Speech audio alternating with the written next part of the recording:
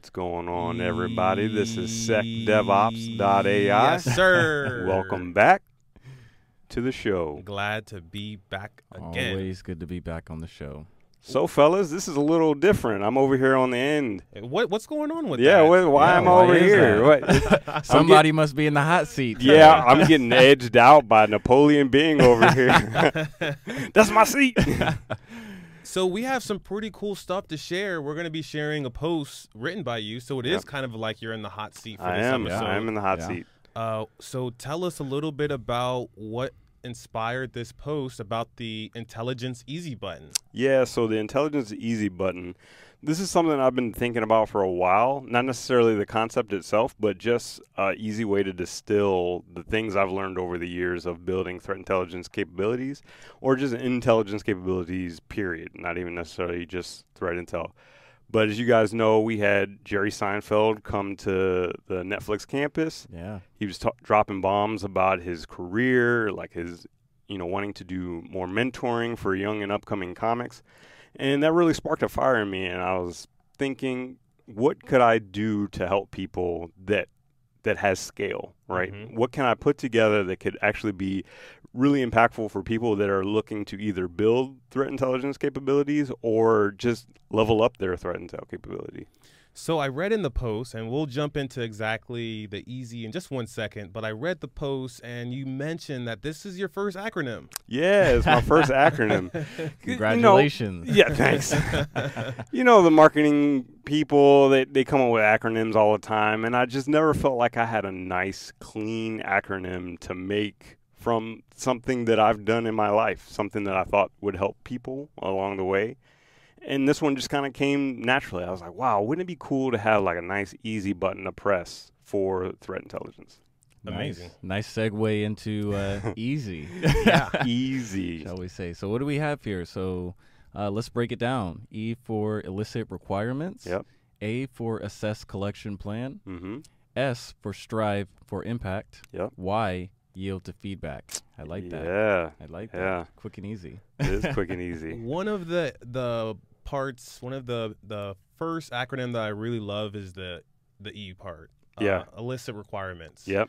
I think a lot of the times, especially in my world, requirements aren't flushed out. They're not quite clear. They could be quite confusing. So let's go ahead and dive deep into the first part of the easy button. Yeah, elicit requirements. And this applies to any type of intelligence or even any type of service that you put together. Knowing exactly what your stakeholder requires is the number one thing for any service, in my opinion. But specifically for threat intelligence, I've seen people build threat intel capabilities and go and build threat intelligence services with their frameworks in mind. Not even thinking about the stakeholder, not thinking about the organizations that they're serving. They just come in and they say, this is what we've always done, and we're just going to shove it down your throat until you like it, which is not the way to do things. Happens way too often. Yeah. Way too often. And why is that not such a good thing? Can you expound upon that? Yeah, because number one, people are different. Number two, organizations are different, from everything from the technology that they're using to their processes to just the people that they have on their team. Like, everything is going to be different. So if you tailor your service to the people that you're working with, then you're going to have a much better program. Oh, yeah. So what are your thoughts on capturing requirements? Do you what are some of the things that you think about when you're trying to capture information that's going to be valuable to the stakeholders you're working with? Yeah, so I think evaluating your stakeholders' requirements are an important factor for a number of reasons, just like you mentioned. Tailoring it to your specific needs gives it that home feel, that bespoke feel. Absolutely. Like, these services are meant for me, and this information is going to be useful to me because it takes into account everything that I needed in order to make my program successful. I love that you said bespoke, because every vendor and their mom was like, tailored intelligence, tailored intelligence. While it's a great concept, like it became like this buzzword. And then I was like, no one's really saying bespoke. Because something can be tailored, but bespoke is like a next level because it's like. Let it be known that started here, folks. Bespoke intelligence. Yeah, bespoke intelligence. I love it.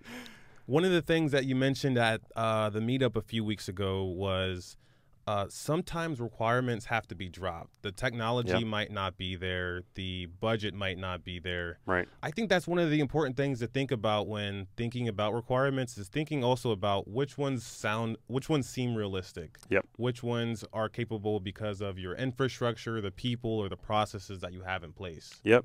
Absolutely. Oh, yeah. And what's funny is that segues perfectly to the next one. Let's go for it. Let's do it. Which is assessing your collection plan. So whenever you get these requirements, you have to have the sources in order to answer those requirements.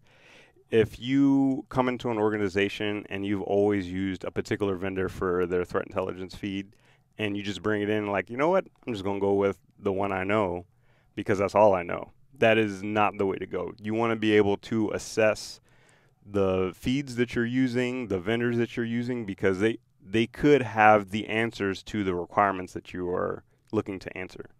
So assessing the collection plan is not a one-time deal either, because requirements change. That might mean that your collection changes as well. Absolutely. And I think this quote that you put at the top was very was very smart here. Everybody has a plan until they get hit. Mike Tyson. Mike Tyson said that. Absolutely. And I think you're absolutely right. Yeah. You know, if you come in, you assess the requirements. Just like you said, things change in the environment, and maybe requirements change. Maybe they don't need something. Maybe they need something. You know, maybe something has been pushed to P1, priority 1. Yeah. And absolutely. Now you have to change your plan. All of a sudden, the good plan, is invalid. Yep. Got to come up with something new. Right now, I'm in vendor space, and when customers bring in our technology, they have to completely reassess their entire infrastructure because a lot of things for the technology that I work with is all built around it. It's all based off of automation. So it's so important to assess that one, especially the quote, hands down the best. I do love that quote. Yeah, so you were also talking a bit in this point about feeds and how they're not for every team. Yep. We don't have to get into the specifics of how to assess a feed. Right. But what are some questions that come into your mind before you even start assessing? Right. So it's all about metrics. If you have a feed and it's giving you valuable intelligence and you're able to see that we're getting tippers every week that we're actually actioning and able to make actions to better secure our security posture, then that's a good sign. If you've had a feed and you're paying hundreds of thousands of dollars a year and you've had zero actions from it, then you might want to reevaluate. Good point. Good point. I've seen quite a bit where customers and organizations, enterprises, they'll leave these feeds on to kind of check off the box. We often hear like checking off the box. I have this source. I have these indicators. I have this indicator type. Right. But they don't really go that far if you don't have the detection capability to actually match upon it. Yep. Absolutely. So what is the S? Strive for impact. Strive for impact. So before I even get to this point, because this part is probably the most important, when I put these together, this was an amalgamation of about 10 plus years of doing intelligence, just period, with the government, with private sector, different type of organizations, different verticals, like just all over the place. If you looked at my LinkedIn, you can see there's like a bunch of different organizations, all the way from like even including my own company, right? Mm-hmm. In all of those experiences, the majority of the teams that I was assessing or guiding, there was a little emphasis on actual impact. There was a lot about the regurgitation of information from open source, maybe even some closed source, but literally it was just that. This is what we saw, paste it somewhere, send an email, send a weekly product, and that's it. People would say that's nice, but what's the so what? what is the context in which we need to be looking at this intelligence to make a decision to reduce risk for an organization. Yeah, and I think that this is a perfect example of how your easy button interweaves the different cornerstones that you've put in place. This goes right back to, the E for illicit requirements. So if you're looking to make the biggest impact with this information, Right. go back to the requirements. Are you meeting those requirements? Yeah. If the checkbox says yes, then guess what? That Right. shows that you're going to make an impact with that product. Absolutely. That is the foundation, is the requirements piece. Yep, very much so. When I am looking at the impact, it could be tough to determine that you're making an impact or that you're striving for an impact until that impact is made. Yeah. So again, going back to the requirements, I try to keep in constant communication with my stakeholders Absolutely. to assess the impact that I'm providing. The requirements is one thing, but communicating with the different teams and making sure that everyone's on the same page as the project progresses, as you guys iterate over tasks and priorities. That's typically what I measure for, but Right. this is all good information for just having kind of a slew of things to assess or look at for looking for impact. Yeah, and that's huge because I do have a sheet where I have all of my stakeholders and when's the last time I actually had an interaction with them. And some stakeholders, they want to be like lower touch, like just check in every once in a while, maybe once a month, maybe even once a quarter. Others, they want to hear something either every day, every other day. They love Intel and they just can't get enough of it. It's not that the other stakeholders don't love Intel, but they have less of a use for it, specifically for their mission. And so that's huge. And when it comes to impact, you want to gauge that appetite for intelligence as well. So let's move on to the why, yield to feedback. This was one of the things that I actually saw that one of our friends was commenting on, yield to feedback or yield for feedback, and I really liked the answer that you gave. Yep. So let's go ahead and repeat, why is it yield to rather than yield for feedback? Yield to feedback because you don't control what that feedback is. So you receive the feedback and then you let it happen to you. Because if you say, oh, the stakeholder doesn't know what they're talking about, I'm going to continue to do as I'm doing or the program is doing, you're doing your stakeholder a disservice. So you want to yield to the feedback because whether they're right or they're wrong, something needs to change in order for this relationship to continue. Yeah. And actually, this is one of my favorite cornerstones of the framework, the yield to feedback, because it seems like feedback is always what is essential for change. Yep.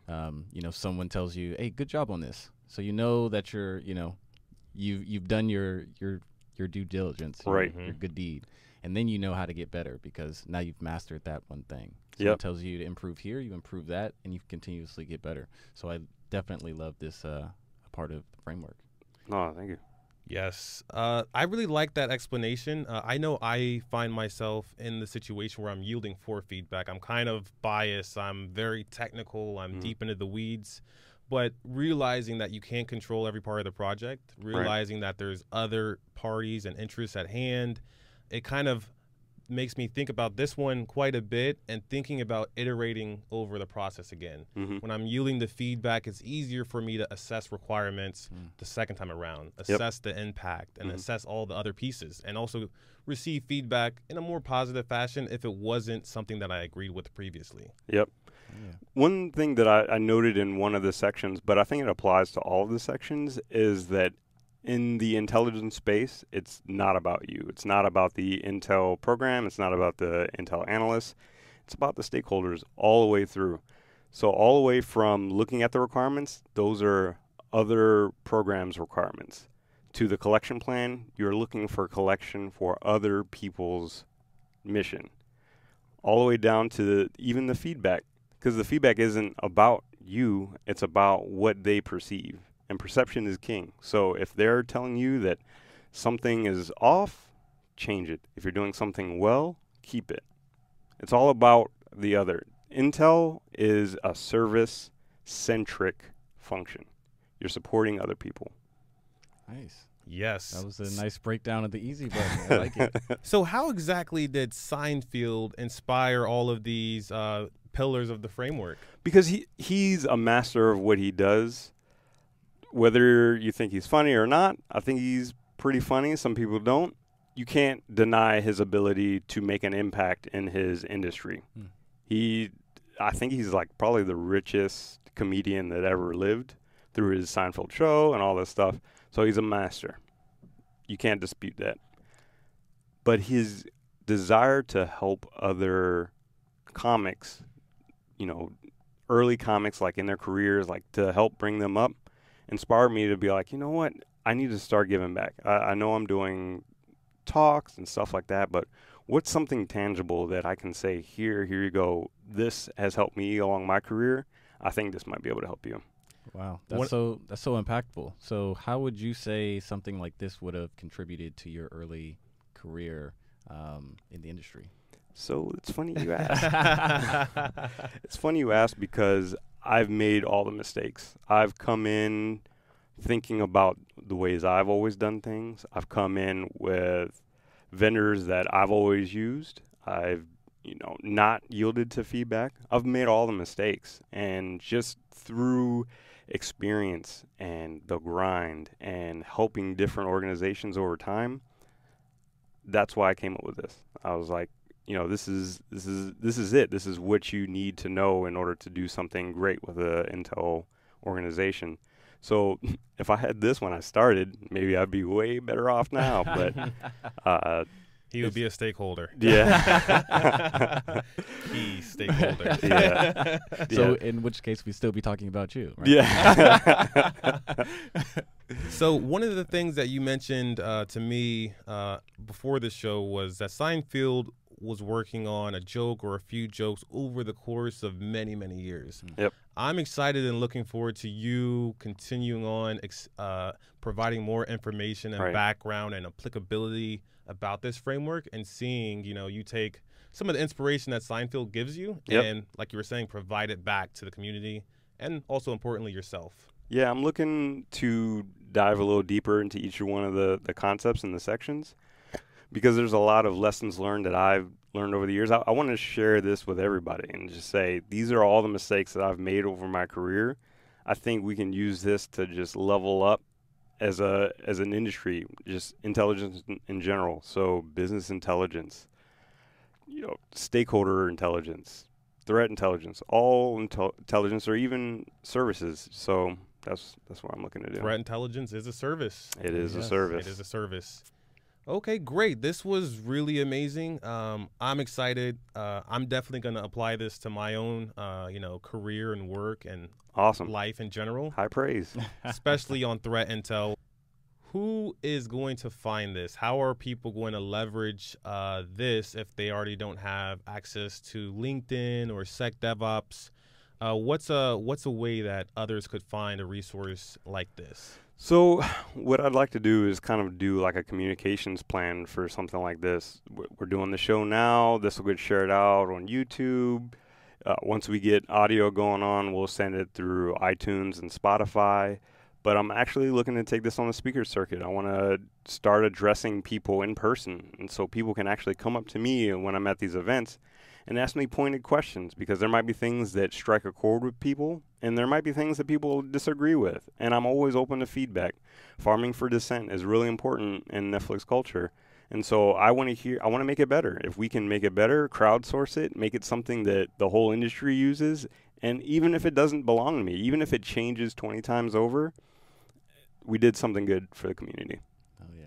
Nice. All right. Well, as we always ask, whoever's in the hot seat, what is the best way for someone to get in contact with you, to make a comment, to reach out? Yeah, the best thing to do is either go to the secdevops.ai website. We're doing some changes, a little housekeeping, make it a little facelift. Makeover. But for those of you that know me, I'm really big on LinkedIn. I think it's an awesome platform to reach out to a lot of people that are looking to do a lot of great things and tech and careers and all of their different industries. So LinkedIn would probably be the number one place to reach me. Excellent. Cool. All right. We have some more exciting episodes in the near future. We have some other special guests coming on, and Yep. we're going to definitely be seeing Napoleon on most of the videos. So that's very exciting. Love it.